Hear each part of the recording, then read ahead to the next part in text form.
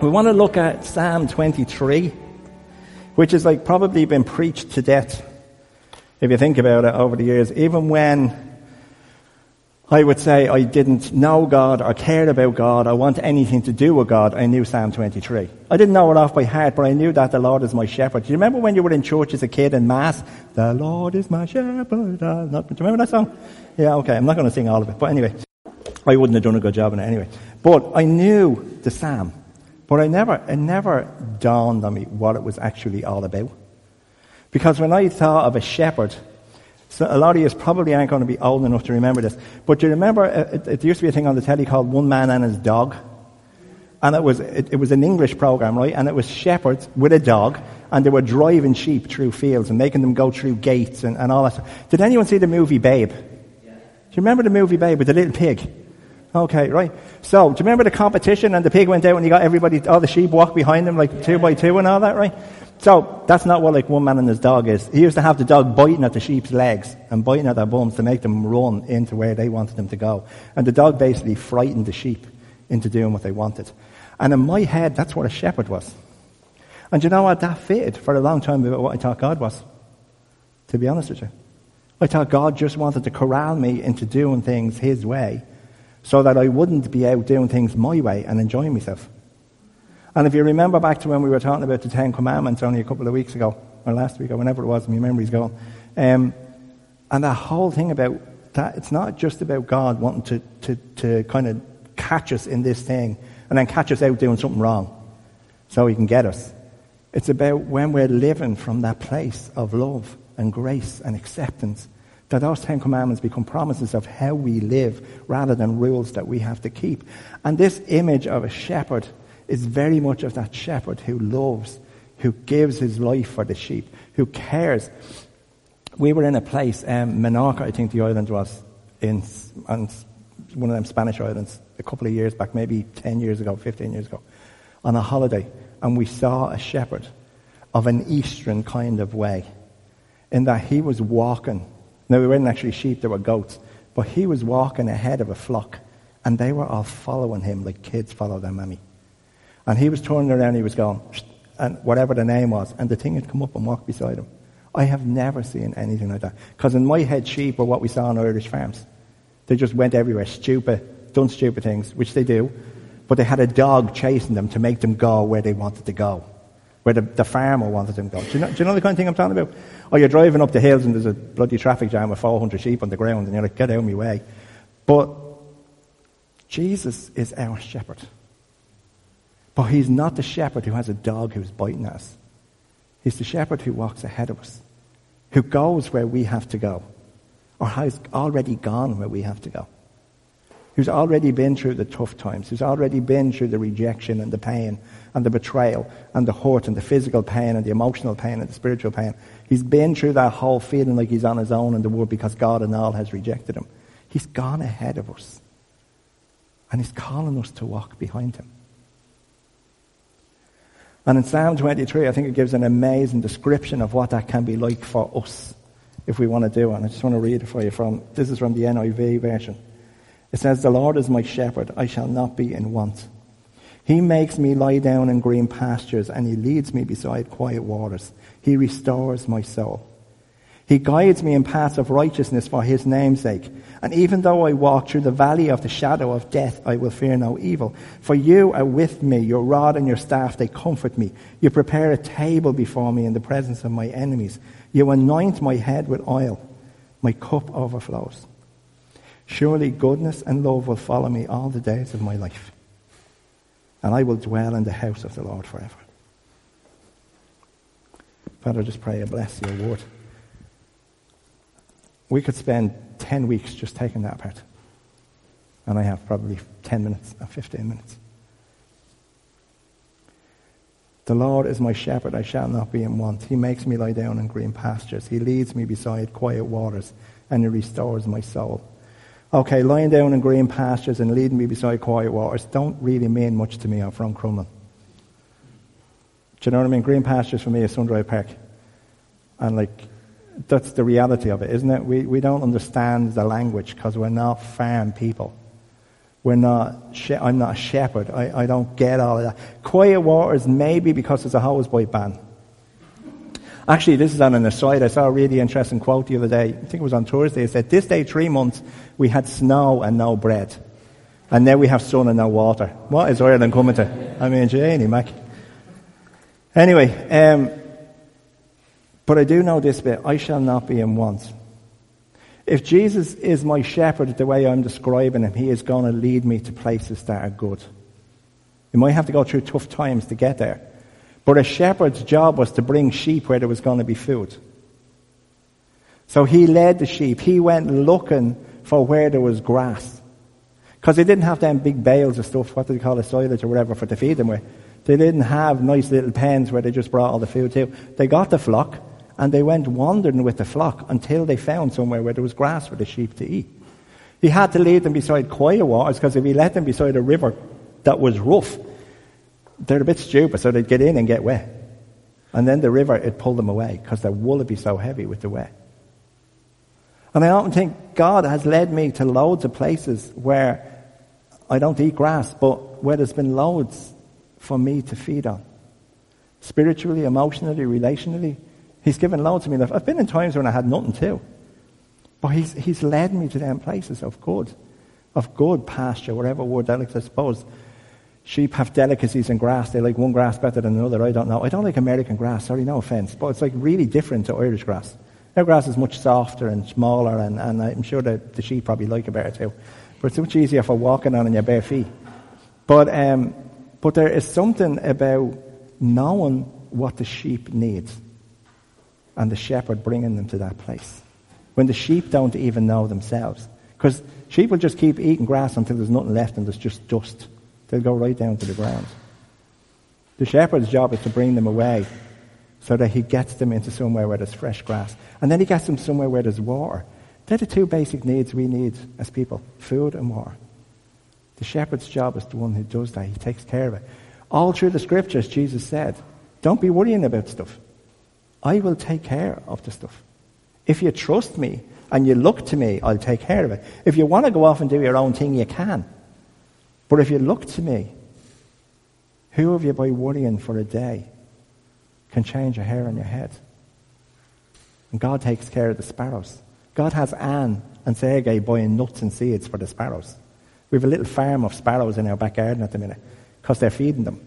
And God, I'm sitting there and I'm actually sitting there going, God's got them too, feeding the sparrows. But the sparrows are happy out. These little birds that none of us would even think anything about. But God has organised for them to be fed. If he'll do that for a sparrow, what more will he do for you? And you're sitting there maybe going, well, I'm not stuck for food, I have food. But what other food are you needing? What spiritual food do you need? What emotional food do you need? What relational food do you need? What financial need have you got? God is the one who will supply all of them. He will lead you beside the quiet waters, where you can get a drink without the risk of being drowned. Where you can get a drink without the risk of being overwhelmed by something. And he restores my soul.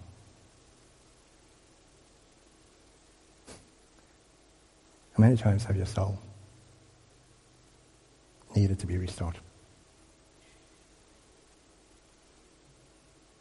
And there's nothing on this planet that can restore your soul. Nothing on this planet that can restore my soul.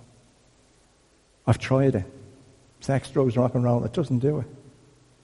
It doesn't restore our soul. It makes us forget it. I'm not even going to say it makes us happy. It makes us forget the pain maybe for a short time. But then the pain comes back. Usually worse, because now we have the shame that goes with whatever we're after doing to try and get rid of it in the first place. But God is the one who can restore our soul. Who can actually fill that place where we have that hole inside of me that I tried to fill with all them other things. And Jesus was the only thing that ever actually filled it. It was the only thing that ever actually filled it.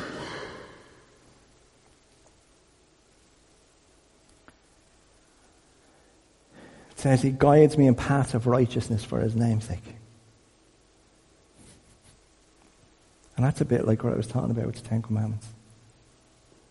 See, for God's name's sake, he saved us. Because he wanted us. He wants us in his kingdom. He wants us with him in heaven. There was something that changed in my thinking about God, funnily, because I went for training for a job interview. Because when I went for this training, these people said to me, do you know when people call you for a job interview, they want to give you the job? I never thought that. I never thought that way. I always thought a job interview was to catch me out why I wasn't good enough for a job and I had to prove something. But actually, if you haven't made an application for a job and you go and somebody gets in, I was talking to someone yesterday or Friday who's going to be interviewing for a job in a couple of weeks, and he's got like 20 applications and he's going through them looking for the people that he wants to interview because he thinks these are the people he wants for the job. So he's going to have 5 or 6 people in. He wants to give every one of them that job. He just wants to give them an opportunity to prove he's right. I used to think they were trying to find an opportunity to prove I was wrong. I thought the same about God. Because now when I go to God, I realize He wants to be with me. He wants to be with you. He wants you to want to spend time with Him. He's not up there going, oh, for God's sake, here's your man again. Which is the way I am with lots of people. Or lots of people are with me. The reality of it is, He wants to spend time with us. He wants it. He wanted us so much that while we were yet sinners, Christ came and died for us. We love Him because He first loved us. All of this stuff is there. All of this love and grace and mercy is there so that we can walk and be one of the good shepherd's sheep. Being a sheep is probably not the most complimentary thing you've ever been called in your life. I understand that. But when you think of the job of a shepherd's job was that they would lay down their life for the sheep. Jesus laid down His life for us. He gave everything He had so that we could have this with Him. So that He could lead us in paths of righteousness. So He could show us. So His Holy Spirit could say to me, Brian, don't do that. That's not good. Do this. That's going to lead you into trouble. That's going to lead you into whatever. Hassle, difficulties, problems with people, problems in your head and your heart. Your head's going to be melted over that. Don't do that. You'll be raging afterwards. Now, there's times I've ignored Him and still done it. But He was right. I was raging afterwards. But He leads me. He doesn't bait me into it. He doesn't have a dog biting at my legs, driving me into something. He leads me. He calls me. He invites me. I just say when people serve in here, God invites us into being part of this. He doesn't need us to do this. He doesn't need hope to reach people. He just lets us be part of it. I'm not doing God any favors by leading hope. God's doing me a favor, letting me breathe. Never mind what I get to do as part of His kingdom. But He leads us. And then it says, even though I walk through the valley of the shadow of death, I will fear no evil, for you are with me. Your rod and your staff, they comfort me. Here's an interesting switch in this. He's talking about God, and now he starts talking to Him. And He wants us to talk to Him, not just about Him. He wants us to realize He's here. He's at home with you. He's in the car with you. He's walking in the street with you. He's in the shower with you. He's everywhere. There is no escaping the presence of God, just whether we tune into it or not. But He says, even though I walk through the valley of the shadow of death, I will fear no evil, for you're with me. Here's the thing, if God is really with me, and if I really believe the kind of stuff I say I believe, why would I be afraid of anything? The songs we sang this morning, how great is our God? Like, how great? Is He really that great? Do I really think He's that great when I'm in the height of it? Do I really think He's that great when I'm stuck for friends or money or something, or I'm sick? I had a struggle 4 weeks now going on with my leg, and it's still going on. The struggle is to remember how great God is in the middle of it. And you know where He is great? He's given me the grace to deal with it and keep going. He didn't heal it. He didn't fix it. But He's given me what I need to get up and manage every day. And that is still great. And we might walk through the shadow of the valley of death, but that doesn't mean that we have to go into death. Actually, the scripture promises that if we believe in Jesus, that we never die. We might transfer our place of residence from this planet to heaven or to the new earth, but we're not dying. We're just moving. I'm looking forward to trading this body in and getting a new one. It's starting to fall apart. Do you have one of them cars where you're going, this definitely need to trade in?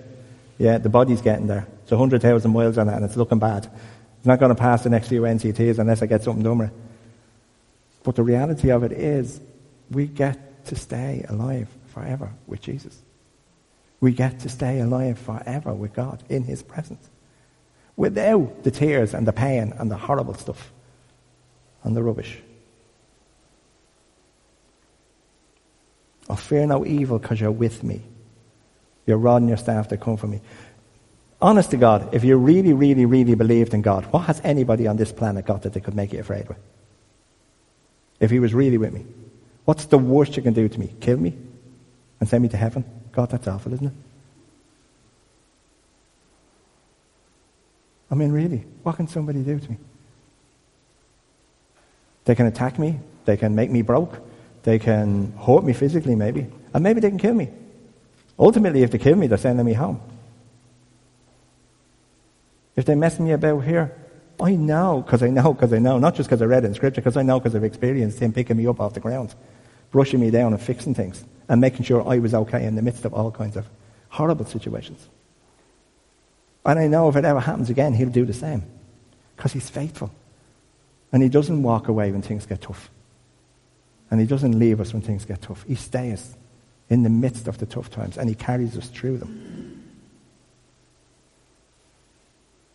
And that rod and staff thing, sometimes the shepherd used the staff, which was the big stick, to kind of, when the sheep was going somewhere dangerous or whatever, he'd kind of just push his head. Or he had the hook to pull him out of the river, if he fell into the river. But he had a little club, which was the rod, which gave him a whack with if he was misbehaving. Which is politically incorrect to say now, but you used to spank kids. You used to give them a slap when they were balls. Don't put your hand on the cooker, you'll burn yourself. Okay, don't put your hand in the cooker. They didn't put their hand in the cooker. The reality of it is, God's a good parent. But the shepherd knew, by hitting the sheep, he would then put olive oil on it to make it better. So he caused him a little bit of pain, but the pain he was causing him was much less than the sheep was going to cause himself down the road. So have we been slapped by God? Yeah, loads of times. Have I needed it? Absolutely. I probably need a few more, many more, before I'll be gone.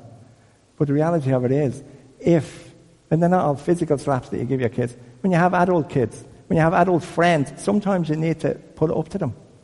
You need to kind of go, you're acting off the wall. What you're doing isn't good. It's not right the way you're behaving. You need to look at this stuff. And a lot of times people don't want to hear that from you. And a lot of times we chicken out of confronting those we love especially, or that we care about. Because we're afraid we'll damage the relationship if we get honest with them. God's never afraid. God is never afraid of confronting us and saying to us, there's a better way of doing this than the way you're doing it now. You prepare a table before me in the presence of my enemies. When the ladies were at Cherish, Louis Giglow did an amazing preaching on preparing the table in the presence of your enemies. So I'm not going to even attempt to talk about that. But if you want it, I'll send you a link for it that Gail sent to me.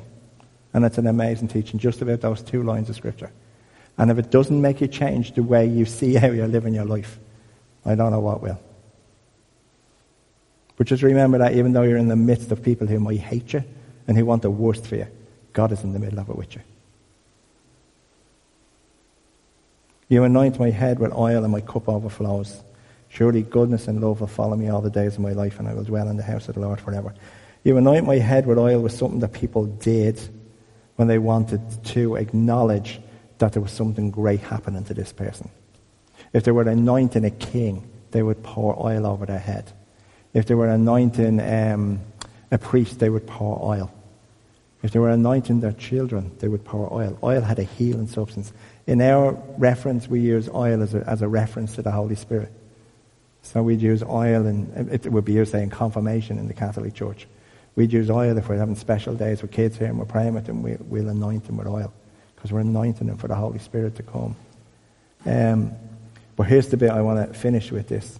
Surely goodness and love will follow me all the days of my life, and I will dwell in the house of the Lord forever. I know that when I lived without Jesus, the shame and guilt followed me all the days of my life. And I call them like the hounds of hell because I never had peace. I would pretend I didn't care. I would pretend that the stuff I was doing was okay. But when I was on my own, in the depths of my head, when there was no one else around, shame and guilt were huge.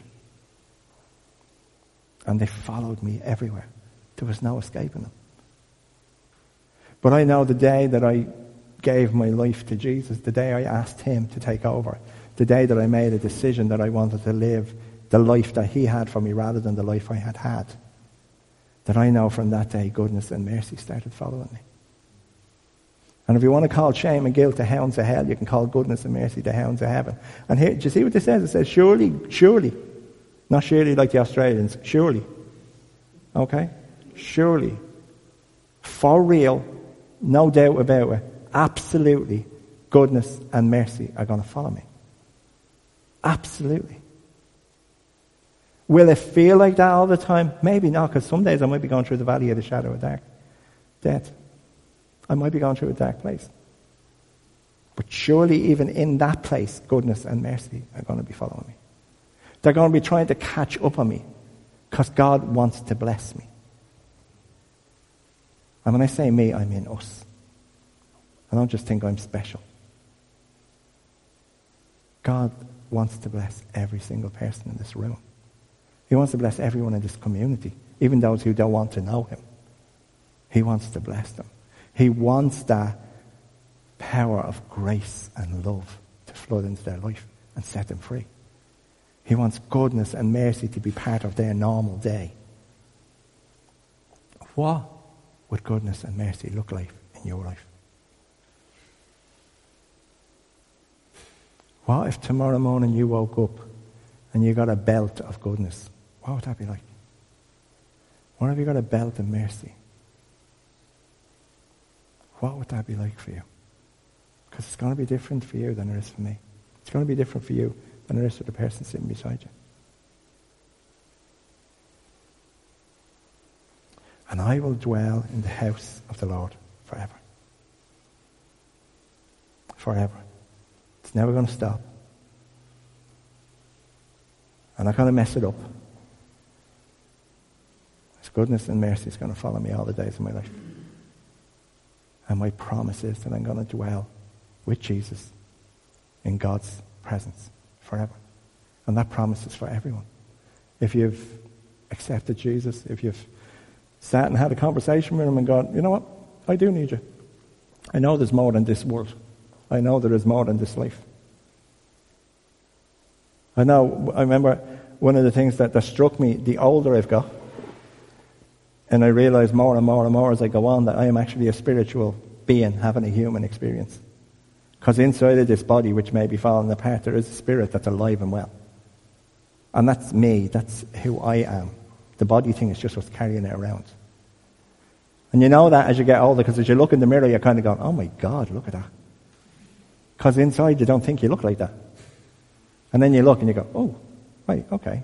Or something hurts and you go, oh, Janie, what's wrong with my leg? That's not me, it's my leg. It's not me. That spirit is going to live on forever. And that spirit is the thing Jesus wants to set alive. And he wants to set free. And he wants to flood with love and mercy and grace. So that out of us then, is going to flow rivers of grace and mercy and love into other people's lives. And then we will all together get a chance to live in heaven. Whatever that's going to look like. I don't think it's going to be angels floating on clouds or harps. I hope it's not anyway. That'd be very boring. I can't see heaven being boring. Because I want to say something. My journey with God has been anything but boring. 30 years. Never one day has looked the same as the other. Never. It's full of life. So Lord, I want to pray for every person in this room. I want to pray that you will be their good shepherd in a way that they will know that you are their shepherd. That they will know the grace of God in their life. They will know the presence of God in their life. They will know the strength of God in their life. They will know you leading them into times of goodness, leading them into times of blessing, leading them into safe pastures, leading them beside quiet waters. Lord, that they will know beyond the shadow of a doubt as they leave this place that they are nestled in your hands and that you have them. Lord, I pray your blessing over everyone in this room. I ask you to make your face shine on them. I ask you, God, that you would just lift up their hearts, lift up their faces, lift up their minds. May they know and experience the fellowship of your Holy Spirit every day this week. May they experience your peace in their hearts. When they lie down at night time, may they have peace. May they be able to sleep. May their heads and their hearts be at peace because you are in the midst of their life. And no matter what they're going through, Lord, no matter what tough time or easy time they're going through right now, I pray you would continue to lead them. And I pray the day would come to a place where they acknowledge that you are leading them. I ask you to bless your people, Lord. And I ask it in Jesus' name. Amen. May you have a great week. Amen.